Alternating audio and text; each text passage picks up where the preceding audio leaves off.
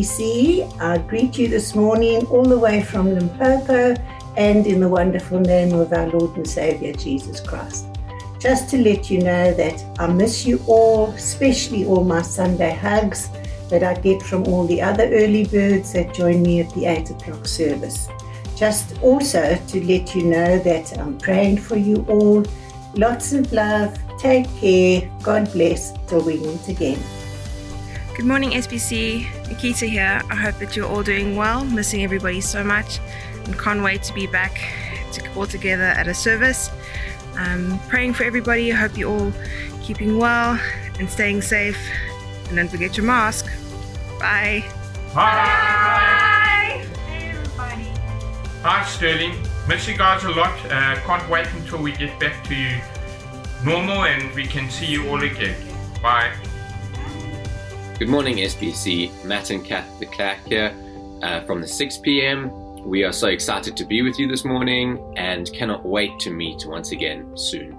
We just think about Paul in Thessalonians, where he talks about, since we were torn away from you for a short time in person and not in heart, we endeavoured the more eagerly and with great desire to see you face to face. And I think that's definitely our desire, and we're hoping that everyone will be a little bit more recognisable now that the hairdressers are open. But we'll see you soon. Hi SBC! Hi SBC, greetings from the Van Zyl Smith family. We miss you guys. It's been a long time and it's just not the same without being able to gather around a good cup of coffee after church. So we're all really looking forward to getting back to Kennington Road and fellowshipping with you guys. So be strong, be courageous, and keep in God's word. We're looking forward to seeing you guys at church soon. Bye! Bye. And hello from me and welcome to the service, guys. Can you believe that we've been on lockdown for over 100 days already? This is our 15th online message. We've had nearly 30 midweek moments. We've sent out numerous emails and made many phone calls, all in an effort for us to stay connected as a community during this time. Guys, we got saved into community. We are meant to express our faith in community, and so it's challenging not to be able to do that in this season. But I really want to encourage you today to make use of the tools that you do have on hand, to really dig into your small group or your text group in this season, and then not to forget that nothing can separate you from the love of God. You have God's presence and God's word in your homes, and I trust that you're digging deep into that during this time and really strengthening your personal relationship with the Lord. Until we can be together again, we would love to see you and hear from you though. And so if you want to be featured in our pre-service greetings, please would you drop me a message at kerry@sbc.za.net and we'll slot you into the schedule. We want to see as many SBC faces before our services as possible in the coming weeks. So don't be shy, drop us a video of you and your family saying hello to the SBC Church. We'd also love to hear your faith at home victories. And so if you have had a special God moment with your children or teens during this season, we would love to hear about that, to share it, to encourage those families that are pulling hard at this time. We also want to remind you that we've got a family fun night coming up next week Saturday. It is an all ages event, 8 o'clock next week Saturday on our YouTube channel. We're going to have a special Independence Day theme. We're going to have lots of laughs together and we'd love you to join us for that. As we continue into this morning's service, we've got Anne and Peter Johnson coming up who will pray us into the service. Mark Wood is going to bring God's word. We're going to take communion together. And so if you don't have your elements lined up, maybe you want to hit pause and go grab them. Then we'll dive into a time of worship together to close off our service. As always, if you would like to give to the Lord this morning, you're welcome to do that via EFT. And if God has laid anything on your heart that you can share with us, please drop that in the comment section. We would love to hear any of the pictures or scriptures that God has laid on your heart for us as an SBC family. Have a great service, guys, and I hope to see you soon.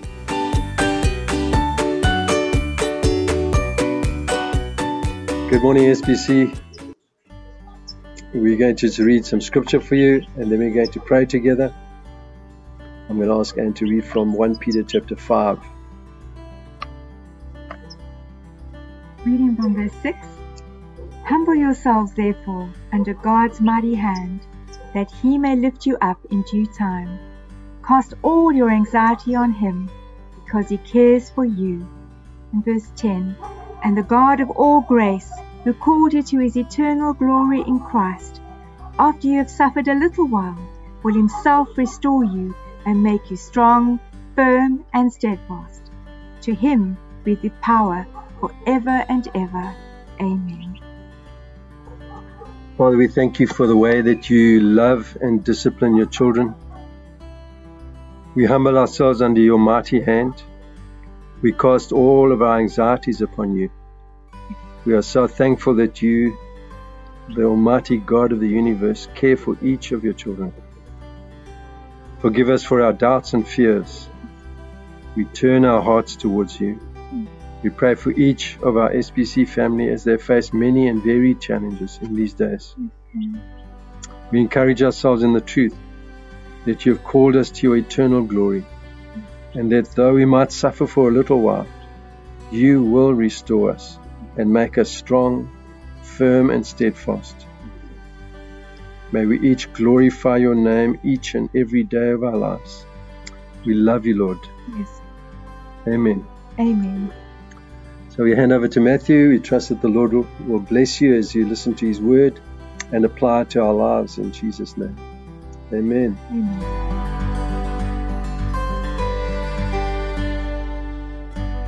Good morning, SBC. My name is Mark, and I'm one of the elders at SBC, and it's a privilege for me to bring the Word of God to you this morning. We're going to be in the book of Thessalonians, 1 Thessalonians chapter 4, and I've asked Brent Heaney to do the scripture reading for us this morning, so over to you, Brent. Good morning, SBC. The reading today is taken from 1 Thessalonians chapter 4, verse 1 to 7. Finally then, brothers, we ask and urge you in the Lord Jesus that as you received from us how you ought to walk and to please God, just as you are doing, that you do so more and more. For you know what instructions we gave you through the Lord Jesus. For this is the will of God, your sanctification, that you abstain from sexual immorality, that each one of you know how to control his own body in holiness and honor, not in the passion of lust like the Gentiles, who do not know God, that no one transgress and wrong his brother in this manner, because the Lord is an avenger in all these things, as we told you beforehand and solemnly warned you. For God has not called us for impurity, but in holiness. Thanks, Brent. I'm going to kick things off this morning with a story. It's my strength.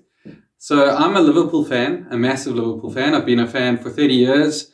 There's been a lot of pain and disappointment and heartache, very few highs. But I do remember a special evening back in 2005. It was a Wednesday evening.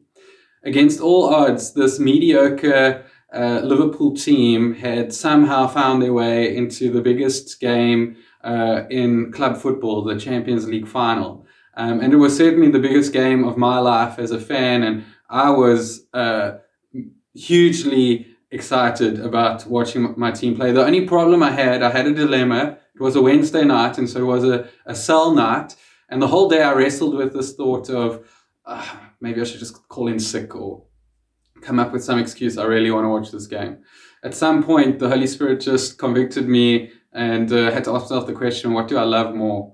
Do I love my football more? Do I love God more? And obviously, I love God more. And he gave me the strength to make the right decision there. And I ended up going to a small group and hanging out with my friends and learning more about God. And I didn't regret that decision at all at any moment. But when the small group had ended, I did get in my car and motored on home and switched on the TV to see if there was any of the game left. And it was halftime. So I was quite excited because I got to see the second half until I saw the scoreline. And at halftime, the score was 3-0 to AC Milan. And AC Milan were this world-class team. They were the best team in world football at the time, star-studded team. We were these underdogs, and we really needed a lot of luck to get anywhere. And here we were, halftime 3-0. And even the British commentator, who was biased, the first thing I heard was him say, "This match is over." And I hate saying that. And so I sat down, got a cup of coffee, and just expected to watch this game kind of peter out. But an amazing thing happened. What followed was the greatest comeback, and there's some bias in my thinking for sure, but it's the greatest comeback in Champions League history, and many still call the 2005 final the best final, Champions League final that there ever was. And I got to watch my team come back from 3 goals down and take the game into extra time and eventually go on to win in penalties and become champions. It was amazing. What's the point of my story with regards to our sermon this morning, other than just to walk you down memory lane with my friends who are Liverpool fans? Well, in verse 1, Paul says, "Finally then, brethren, we ask and urge." And when you see back-to-back verbs in the Hebrew writing, it speaks about what follows being of paramount importance. So you almost need to do a double check when you see that and go, okay, I need to actually pay attention here because something important's about to come. So Paul says, we ask and we urge. And the second verb is clearly stronger than the first verb. And even in the English language, we know that an urge is urging someone is like a strong ask. When I did the word study, the Greek word is a beautiful word. It's very descriptive, and it says urge means parakaleo. And parakaleo means literally to come alongside and to lift up to another level. And when I read that, the picture I got in my mind was Steven Gerrard, Liverpool's only good player, surrounded by people of much lesser talents than him, getting up to score the header to take the game to 3-1. And I'll never forget, he was the captain and he's running back and he's just shouting at the team saying, "Come on, we can do this, come on." And he was able to grab these mediocre guys by the scruff of the neck and pull them up. And for the next 45 minutes, that whole team played their hearts out to pull off this unlikely victory. And I can see Paul doing something very similar here. I mean, we know Paul has one of the strongest, most intimate relationships with the Lord that we see in all of Scripture. But he's not comfortable in just having that for himself. His heart's burden is that others and the churches would experience God in that way. And he's really I feel like he's saying to me, "Mark, come on, man. You're doing okay, but there's much more. Let's go. Let's do this." And what is he calling us to, and what is he urging us towards? Well, it says later in the verse that he is urging us towards walking with the Lord, how we should walk with him, and how to please him. That's got to be the goal of the Christian life. We want to walk closely with the Lord, and we want to please him. And Paul's urging us towards that. And the walk, when we think about walking with someone, you can see what's happening there. The people are in close proximity. There's friendship, a level of communion, and that's how the Christian relationship with God should be. It's likened to a walk. God is with us, but he's leading us, and he wants us to be close by, and he wants us to stay close. And when we do that, we please him. Unfortunately, as we know, we so often get distracted and move off in different directions and go on our own tangents. And sometimes we just willfully do not want to follow him and stay behind, parking off stubbornly in sin in some way. And so what Paul is saying here is, guys, get out of that and come alongside him and walk with him and please him. Ray Steadman says the Christian walk is very similar to a normal walk, and a normal walk consists of 2 steps. And you just repeat them every day. And the 2 things that a Christian walk really is step 1 is we put off the old man. Now, the old man is who we used to be before we came to know Christ. It was us in our sinfulness, chasing after all of our sinful pleasures to satisfy ourselves. And that old guy, unfortunately, hangs around. He doesn't just go off into the night quietly when we give our lives to Christ. He wants to stay. He's like an uninvited guest that somehow just keeps showing up. And we have to choose to put him out. We have to choose to put him off. And unfortunately, sometimes we let him hover, sometimes we let him take a seat, sometimes we let him take residence. and we start to look a lot like we looked before. But if you want to walk closely with the Lord, the first thing you're going to have to get better at doing is putting off the old man. And that's a daily struggle.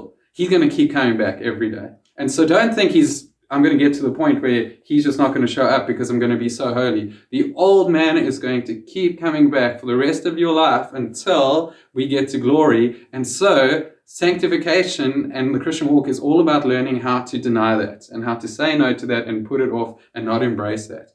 But if that's all you're doing, putting off the old man, if that's the only part to your walk, you're not really walking, are you? That's one step. That's a hop. The second thing we need to do on a daily basis is put on the new man. And the new man is who we are being made to be in Christ. God is making us more like him, and one day we will be perfect like him. In the meantime, it's a slow process where he works on our character and changes us, but we embrace that. We surrender to that. We submit to that. We are filled with the Holy Spirit. We put on the new man, and we grow in holiness and in obedience. And those are things we've got to do every day. Put off the old man, put on the new man, and the guys who walk closely to the Lord are good at that. They've gotten good at that. They know how to do that. They don't let this guy hang around, and they're really good at embracing what God's doing in their life and being open to him and surrendering to him and allowing him to do this wonderful work inside of them. And Paul's calling us to be like that. And what I love is if you look at what comes next, he really encourages the Thessalonians. There are some churches that he wrote to where he had to really be strict and he had to admonish them. But to the Thessalonians, what he actually says is, as you are already doing. And I want to encourage you, Sterling, when I prepared for this and prayed about this, I felt like that's what the Lord was saying about SBC, that we are like the Thessalonians. In large part, there are some of us parking off and doing the wrong thing and frustrating our own walks with the Lord. But a lot of us our hearts are for God. We love him. We're trying to walk with him. We're trying to step in obedience. We want to grow in that, and we're doing well. And so just like Paul, I want to say to you, as you are already doing, well done. But now he goes on to say in verse 1, even more so. Even more. There's no time for complacency here. There's no time for, man, I'm doing so well, I'm going to take a back seat here. We need to be hungry for God. We need to be hungry for intimacy. And wherever we are, we need to push for more. If I think about my family walks, my wife loves to walk. I don't love to walk. I walk because I like my wife and I want to do what she wants to do. And I enjoyed our walks a lot more before we had kids. Now that we've got kids, you get this picture in your mind, you see this family holding hands, smiling. There's a beautiful picture of a family walk. Well, our family walks disintegrate into something like complaining and moping and dragging of feet, and that's just me. I mean, the kids are much worse. They're running off in the wrong direction. They're endangering themselves. They're lying prostrate, refusing to move.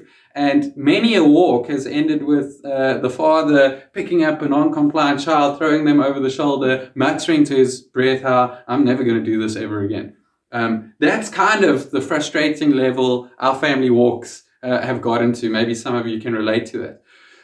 And when I was preparing this, the Lord showed me something. He said, Mark, sometimes you are exactly like your kid. Sometimes you say you want to walk with me, but you lose focus, you're moving off in the wrong direction, you're endangering yourself because you're not in line with my word and with my will, and sometimes you're just parking off, you like deliberately just want to be there and are going, no, I'm not going any further, I'm staying right here.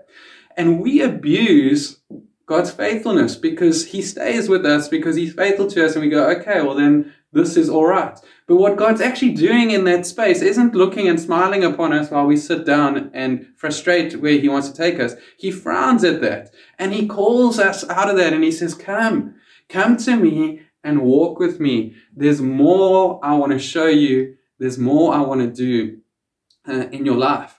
And I really want to urge some of you. I think some of us are stuck in stubborn thinking and stubborn behavior and holding on to the fact that we do have a relationship with God and he's hovering around there somewhere. But God's calling more out of us. We need to soften our hearts, get up and walk with him.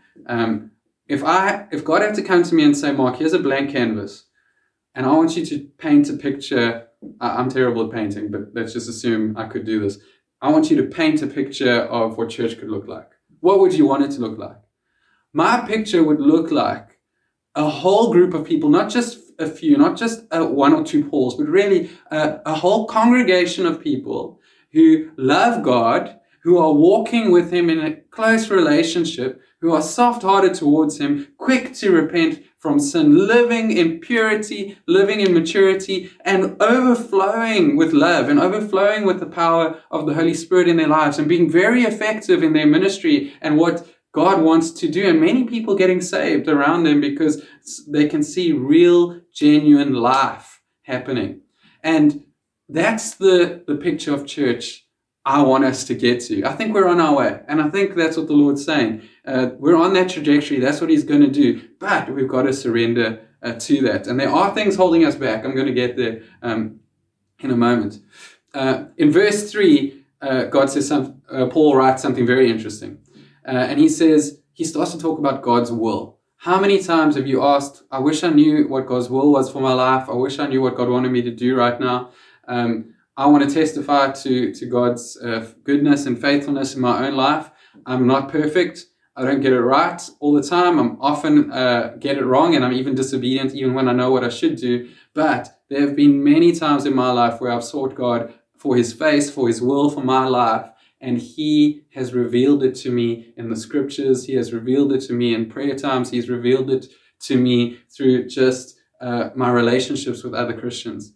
God wants to show you the direction He's taking you in. He wants to do that. It's not a hidden, faraway thing that we somehow have to try and find against all odds. God wants to reveal His will to you. And this morning, it's coming to you in verse 3 in the scriptures explicitly. You don't need to pray all night to figure this out or have some prophetic gifting where someone's telling you exactly what it means. It says in verse 3 that this is the will of God, your sanctification.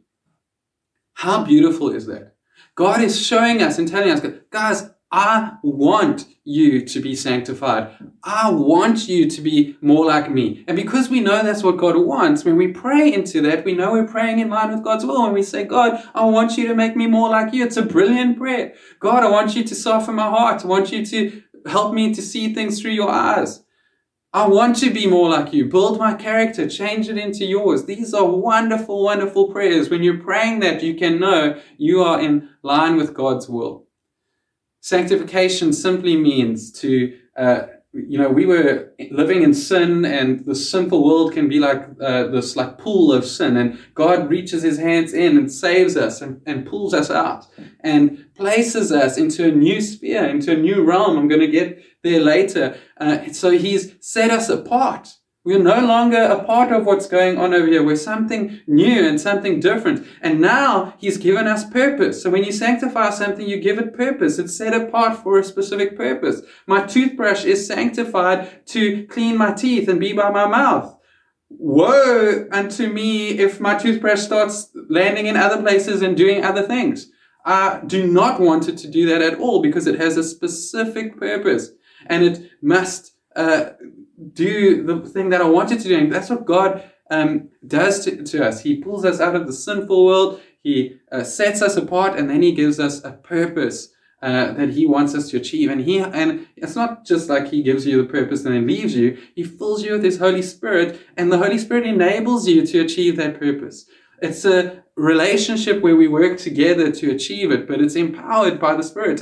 A non-believer can never please God in that way, can never fulfill God's purposes, but a believer, through the power of the Holy Spirit, can learn what is God's will for their life and can start to fulfill the function and the plan that He has for their lives. It's a beautiful thing. Sometimes when we hear this is God's will, we think, okay, well then it's going to happen no matter what, so I'm just going to be passive and sit back. And I really want to warn you in this church, just because God says it's my will that you are sanctified, don't think that you are just going to be sanctified no matter what, so you can just sit back. There's two wills. The first will, and the one you're thinking of there, is is God's decreed will. So that is when thus saith the Lord, and it will be so. Nothing and no one can change that or stop it. That's God's decreed will. The second will we see in Scripture is God's desired will. And God's desired will can be frustrated. It can be limited. It can be restrained and pulled back. God desires that every single believer is sanctified and becomes more and more like Him throughout their lives. But there are Christians who live their whole lives, if we go back to the other analogy of walking with God, they park off somewhere, refuse to walk anymore, abuse faithfulness, and do their own thing. And they are not being sanctified, even though God wants it for them. Because sanctification requires us to play a part. There is some human responsibility here. It's not up to us. It's not dependent on us at all. It requires the Holy Spirit, and it's enabled by the Holy Spirit. But the believer is able to open up his heart and work with the Holy Spirit and walk with God and become more and more like Him. Don't assume it's just going to happen. There are many Christians who stay in a very low level of sanctification and are very miserable because of that. And God isn't pleased with their walk and the way that they're living. We don't want to be like that. Paul mentions next that one of the things that really frustrates and really holds back our sanctification is sexual immorality. He says it's God's will that you are sanctified and that you abstain from sexual immorality. Sexual immorality, church, I think is the number one weapon or the number one area that the enemy attacks us in worldwide across the church. It's been that way in my life. It's not my only weakness. I have other weaknesses as well, for sure. But the sexual immorality area has been an area in my life that I've struggled in, and the enemy has used it to limit me and to restrain me from getting to the place where God wanted me to be. And if I just accept that in my life, if I just go, oh, well, this is going to be part of my life until I die, and that's okay, I'm going to be a miserable Christian, and I am going to frustrate this process of sanctification that God wants to do in my heart. The question you should be asking when you hear abstain from sexual immorality and the impact it can have on you if you aren't doing that is you shouldn't be reading that going, oh no, I'm not sexually immoral, because sexually immoral for me is adultery or some heinous sexual sin. You really need to find out what sexual immorality really means, because the Greek word is porneia, and it's a broad word. So you might come to me and say, Mark, please just be specific. Just tell me the exact things I mustn't do here so that I can make sure I'm in line. And I'm going to say to you, man, there is no specific list. The list definitely includes pornography. The root word porn is the same in both. It definitely includes adultery, fornication, sex before marriage, sex with multiple people, orgies, and so on and so on and so on. In fact, the better way, instead of thinking about, tell me a list of all the things I can't do, the better way to think about it is, where do we know that sex is good and okay? And there is a space for that.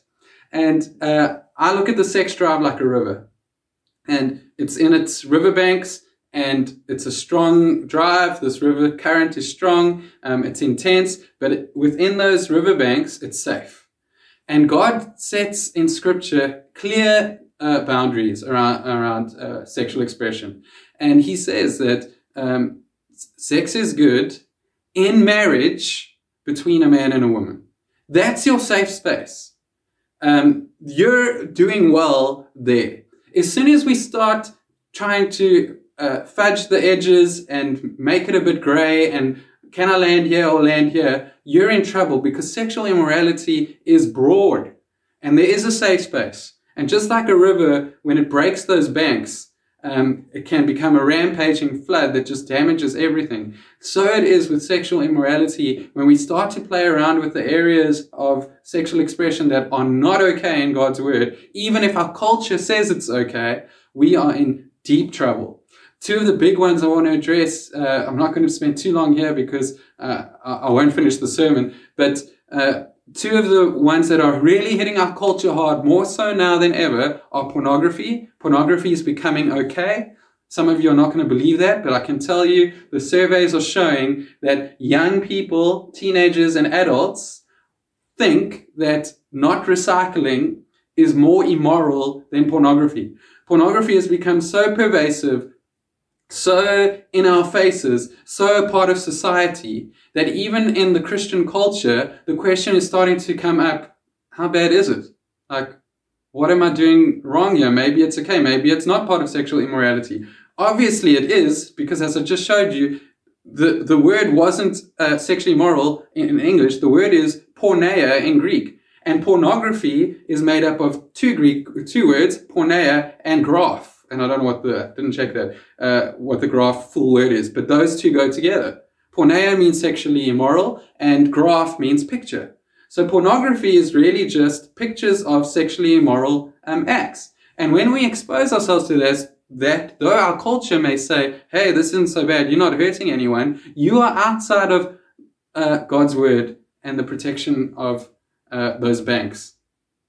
The second thing that is rife in our church and is present in our church, I know for a fact, are young people are more and more choosing to live together and sleep together before marriage. And reason it out and going, well, times are hard. It's hard to get your own place. We don't have a lot of money. We love each other. We'll end up getting married eventually. God's okay with us. Guys, you are outside of God's plan and God's revealed safety net in Scripture. It's dangerous, and you are not taking God seriously at His word. That is sexual immorality. That is fornication. That's what it means, sex before marriage. God never said that was okay. And when we start to think it's okay just because everyone in our culture is doing it, we're in trouble. And that's going to have a massive impact on your sanctification. You're going to struggle to really walk with God and stay in step with Him and stay obedient to Him if there's a big area of your life that is just habitually pulling you away from His will. Paul says, abstain. That actually means to flee. So not just don't do it and hover around, which we know is what we love to do whenever. That's why we ask, where's the line? Like, tell me what all the sexually immoral things, and if you forget to list one, then I know I can do that. It's the wrong way to think about it. We need to abstain, which means we need to flee. Think about Joseph. Joseph is in Potiphar's house. Potiphar's wife, I'm assuming she's beautiful. I don't know. But let's assume she's beautiful for the sake of the story. It does make it better. But Potiphar's wife comes after him, and he's a victim. I mean, he's just trying to do his job, and suddenly this beautiful woman is throwing herself at him, and he's a victim. He could be a happy victim. And some of us think that way. We kind of like hover around sin and stay in areas where happy accidents can happen. And then, well, it wasn't our fault. But as soon as Joseph realizes there's a problem here, and I think he was tempted, he doesn't go, okay, I'm not allowed to have sex with her, but she is really pretty, and I'm just going to hang around here and have a cup of coffee and let her flirt with me because it makes me feel good. He doesn't hang about. He flees. Even when she grabs his tunic and he has to run off naked, he goes, so what? I am not staying here at all. If I stay here, if I hover here even for a moment, I'm likely to land in a space where I'm going to hurt God and hurt myself, and I don't want to do that. Man, I often think of Joseph, and I respect him, and I go, Lord, may I have the willpower and the wisdom in my weakest moments to abstain, to run, not to hover about and try and figure out where the line is. Paul gives two reasons why we can abstain. So afterwards, he says that the Christian will know how to control their body. Now, some of your translations will say it will say wife. And that's because the original Greek word is literally vessel. So Paul in the Greek says you will control your vessel. And some people have interpreted vessel as wife, and others have interpreted vessel as body. The ESV interprets it as body, and I think it's the correct translation. Because the context of the passage that we've been speaking about here is sexual immorality and sanctification for all people. So it has to be something that we all have. Not everyone has a wife, but we all have a body. And so Paul is saying that the Christian must know how. There's a knowledge that happens there. And there is a learning involved with it. If I just think about my own life, when I was a teenager, I made many unwise decisions when it came to sexual purity. Those mistakes that I made, and I'm talking about pornography, those mistakes that I made followed me through into my young adulthood and eventually even into my marriage. I tried to get out of it. I prayed, I read scripture, I confessed, I went and spoke to people, and for a time it would work, it would help. But eventually at some point I would land back in it. And I've subsequently come to learn that I was struggling with addiction. I wasn't ready to face that. And an addiction isn't something we can get out of on our own, or even with a quick prayer and a confession to someone.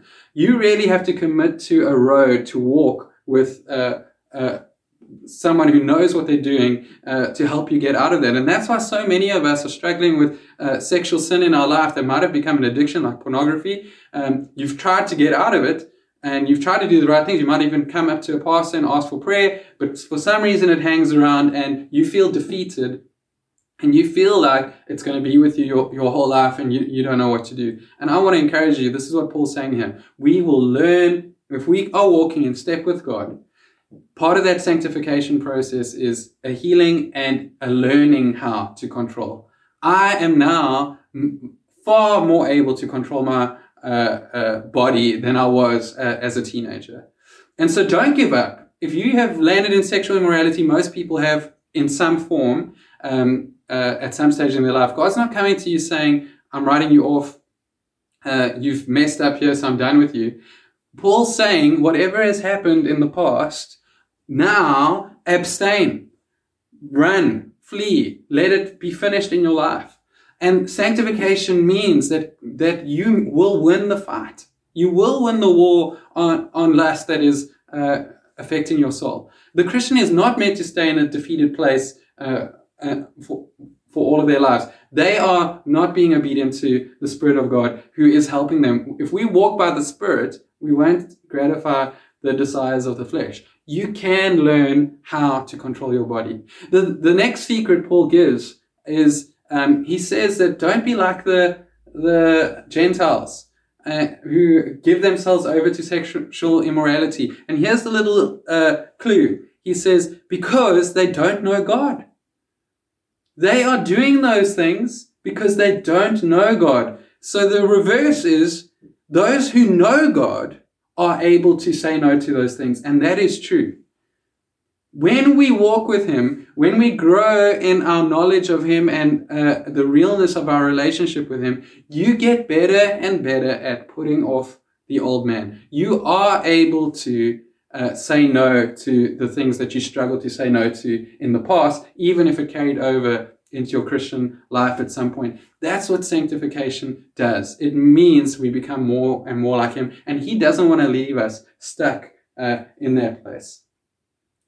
If you are thinking that, well, Mark, I'm still not convinced, I don't think pornography is that bad, it's not hurting anyone, and my life seems to be okay, so I'm not going to take this too seriously. Paul then goes on to give us a solemn warning. Okay, and it's not just pornography, we're talking about sexual immorality. So those of you that are stuck in something you know is wrong, this applies. There is a solemn warning. God will avenge. He is an avenger. And we see this in David's life. David loved the Lord. God loved David, but David fell into sexual sin, which led to a murder, and he hid it, and eventually it comes out. And he confesses, he repents, and God forgives him. You see, that's what we go to. When we're stuck in sin, we go, but God loves me and He'll forgive me. He will forgive you when you repent. But the part we don't think about is what happens next in David's life. We almost think like, if God forgives me, it's gone and it's fine.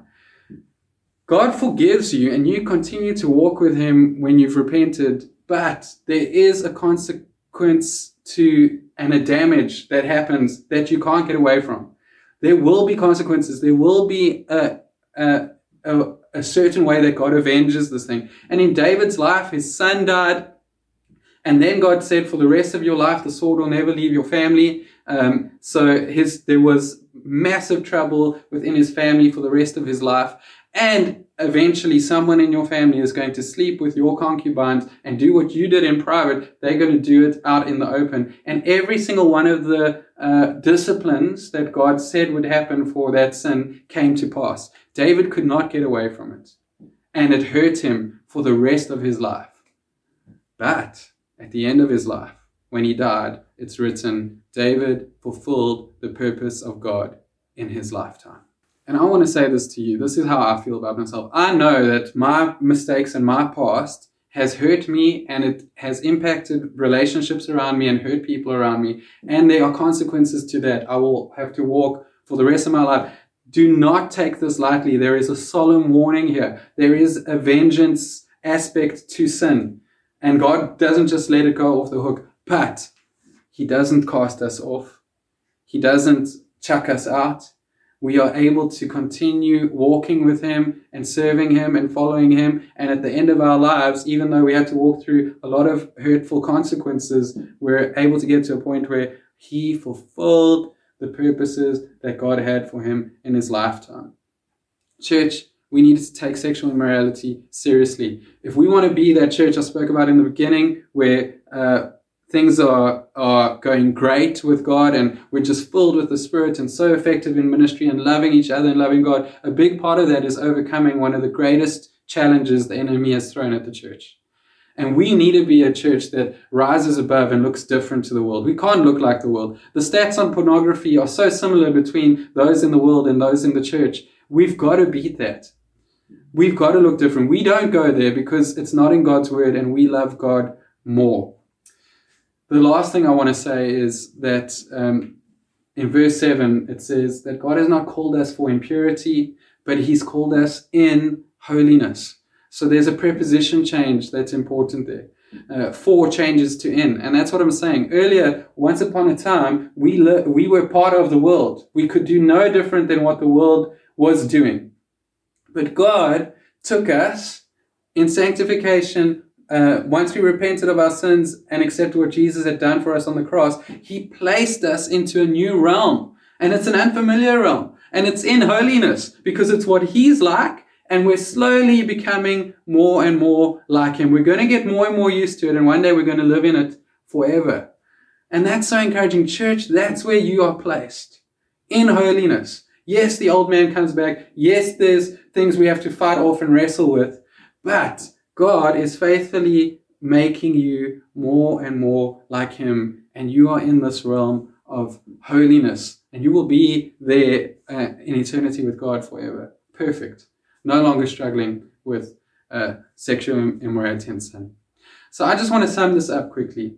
What's happening here this morning? God is calling us to walk with Him, to enjoy Him, and to grow with Him in our sanctification. We've got to get better at putting off the old man. He keeps coming back. It's not just sexual immorality. We've got all sorts of things that come back. Pride, anger, the list goes on and on and on. But we want to look less and less like we did before and more like Christ. And that happens as we put off the old man and we put on the new man. This is God's will. So He wants this to happen. So when we work with that, we're heading in a good direction. Be careful of letting things into your life that you think are okay that are outside of God's word, especially in the sexual area. It is the number one area holding us back. And one day we're going to be flying as a church because of our sexual purity and because of our spiritual maturity. And we're going to experience blessing and fruitfulness in ways we've never seen before because we are coming to God more and more like Him with clean hands and with pure hearts. We've got an amazing moment now. I'm going to hand over to Joe. He's going to lead us in a time of communion. And I really want you to consider, as we head into this time of communion, consider your walk. Where are you? How are you doing? Are you parking off in sin somewhere, refusing to bring your life into line with God's word and happy just to have Him floating around a little bit nearby? Are you in step with Him, in obedience, walking with Him, following Him?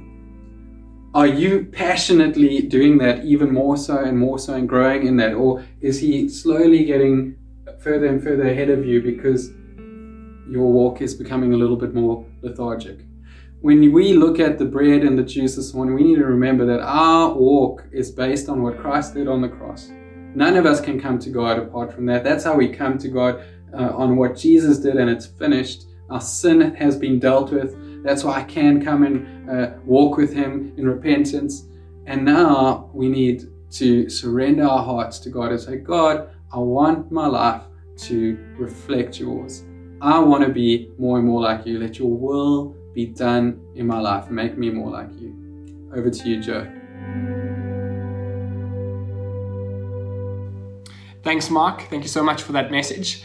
And a good morning to you, Sterling. Before we head off into a time of worship, we're just going to pause and do some communion together as a church.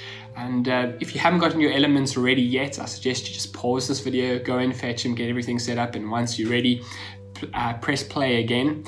But just a reminder that part of the reason why we do the Lord's Supper is that it might stir up in us worship for Jesus by cherishing Him and treasuring Him through remembering what He has done for us on the cross. And so we want to do that. We want to get our hearts ready for worship a little later by just starting to worship Him now, by recalling the wonderful things that Jesus has done for us on the cross. And so I've just got a verse for you this morning. It's found in Galatians 5 verse 1. It says the following. It says, "For freedom Christ has set us free.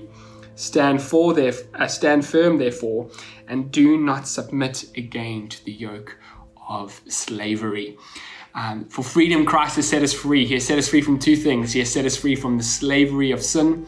He has set us free from the condemnation of the law. He has set us free from the slavery of sin. We once had a master, and it was called sin, and it instructed us to sin, and we did. No matter how hard we tried, no matter how much we tried to will ourselves to be better and live to a certain standard, we could just not break off this yoke of slavery of sin, and we kept on sinning. But because of the death of Jesus, we have been set free from sin. So sin no longer has a control over us, and we are able to live in this freedom of sin. We are free from it, and we are able to live this righteous life for the glory of Christ. But there's a second element to it, and that is we have been freed from the condemnation of the law.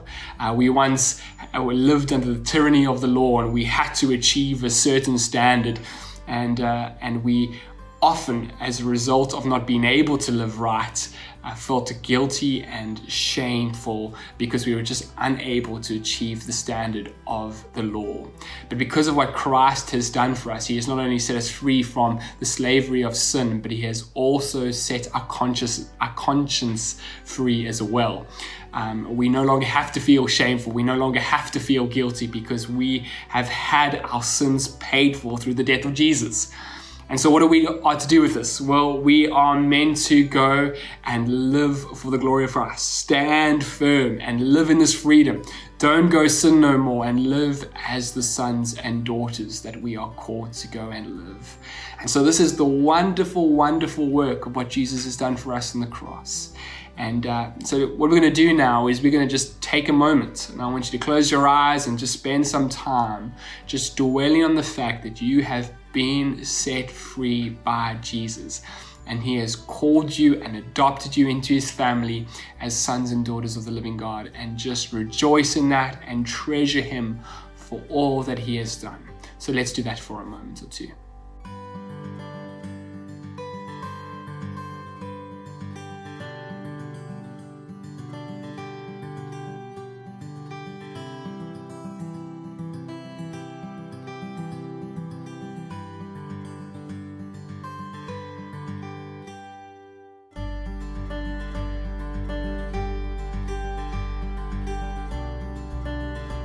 Lord, I am incredibly grateful that it is through your Son, Jesus Christ, that we could know you, and that you have revealed this Jesus to us.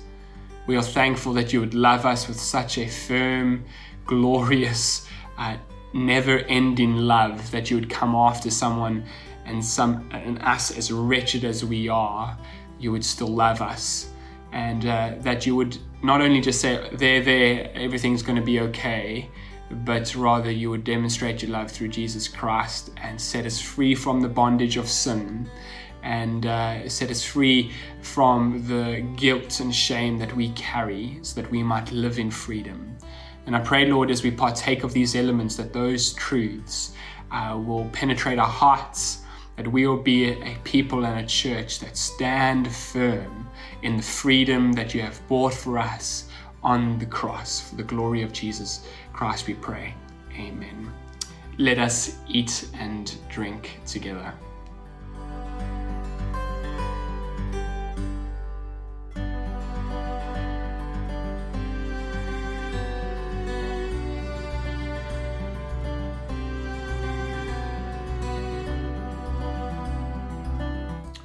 Amen. Cheers, guys. Have a fantastic day. Enjoy worship. I hope that has stirred your hearts to just praise Jesus for the wonderful, glorious, gracious King he is.